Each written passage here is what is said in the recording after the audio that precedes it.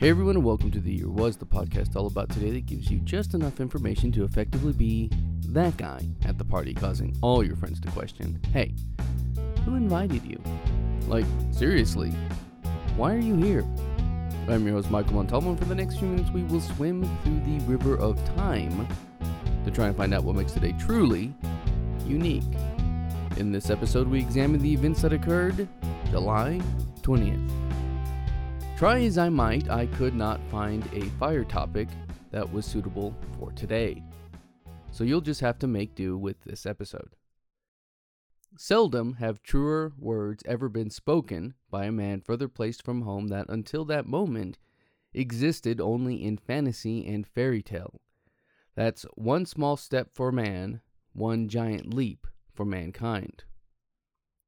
An iconic phrase said only moments after Neil Armstrong set foot onto the lunar surface of our moon, the first man to set foot on a celestial body that was not the comfort of our own Earth, our home.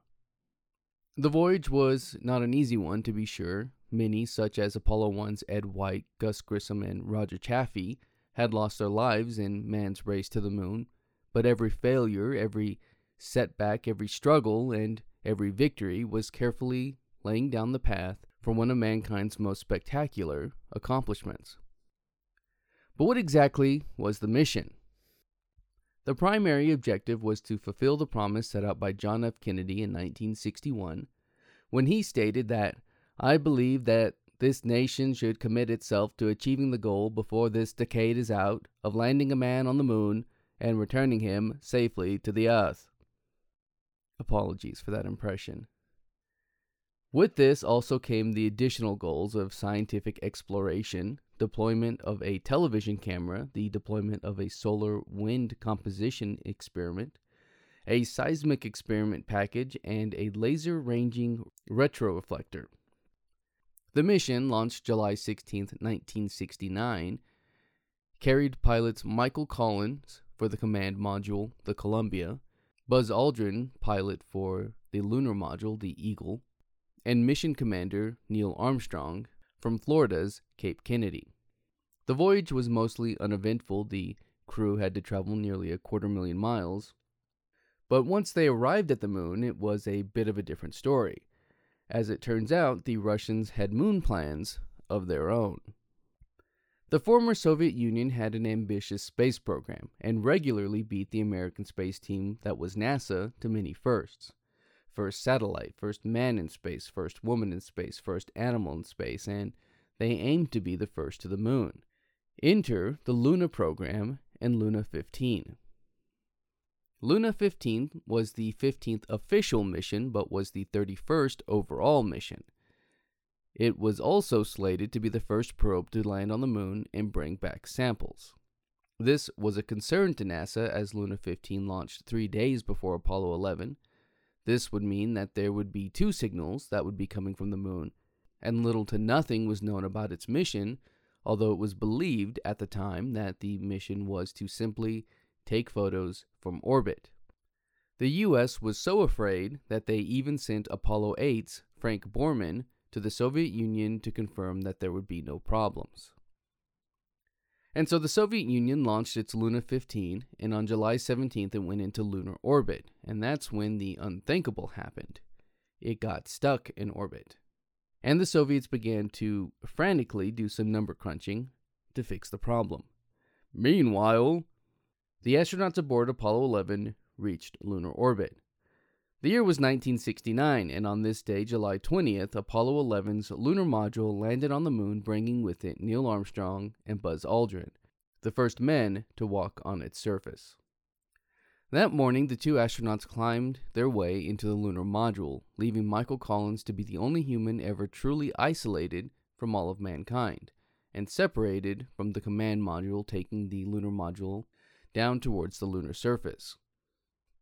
As they made their descent, the guidance computer alarm went off 5 times, and despite this sounding like a bad thing, NASA, from hours of training simulations, told the astronauts that they could still perform the landing and were given the go-ahead to do so.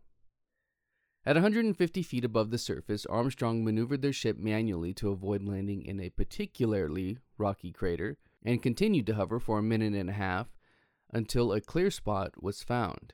Once located, they continued their descent when at 172 centimeters, or about 68 inches, above the surface of the moon, the contact probes hanging from the footpads made contact with the ground and the engine was cut, dropping the Eagle to the surface of the Sea of Tranquility on the moon. At 4:17 p.m. Eastern Time, a radio message was transmitted to the Earth. Houston, Tranquility Base here. The Eagle has landed. The pair would stay in the ship for another 6 hours until 10:56 p.m., when Neil Armstrong stepped out and descended the ladder, setting foot on the lunar surface with his prepared statement. 20 minutes later, Aldrin would join him, and together they set up experiments, gathered rocks, and planted a flag. The two would stay on the surface for 21 hours and 38 minutes before using the Eagle's ascent stage rockets to launch them back into orbit and dock with Michael Collins aboard the Columbia. The Soviets, meanwhile, were still trying to figure out Luna 15, and only 2 hours before the Eagle left the surface of the moon, it was decided to give the order to land. This was when the realization of the Soviet mission set in, and they realized that it was intended to land and not just take photos. Luna 15 made its descent and made it to the surface of the moon. It is believed that it accomplished this by crashing into a mountain. Apollo 11, on the other hand, reconnected with Columbia and made it back to the Earth, splashing down July 24, 1969. If you would like to, you can see the command module Columbia on display at the Air and Space Museum in Washington, D.C. So what about the controversies? Many believe that the moon landing was fake for a variety of reasons. The flag appears to be flapping. It was a special flag that was given to astronauts so it wouldn't slack. You can't see the stars. Daylight exposure was set for all the cameras, and because of the bright surface and the quick exposure, these stars were not captured. The shadows are wrong. While the sun is the main source of light, it's not actually the only source of light. The lunar surface was also a light source because of its reflectivity.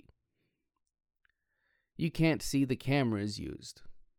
Cameras were mounted on the suit and were not handheld. Stanley Kubrick filmed it. There's actually an interview in which Stanley Kubrick claims to have faked the moon landing.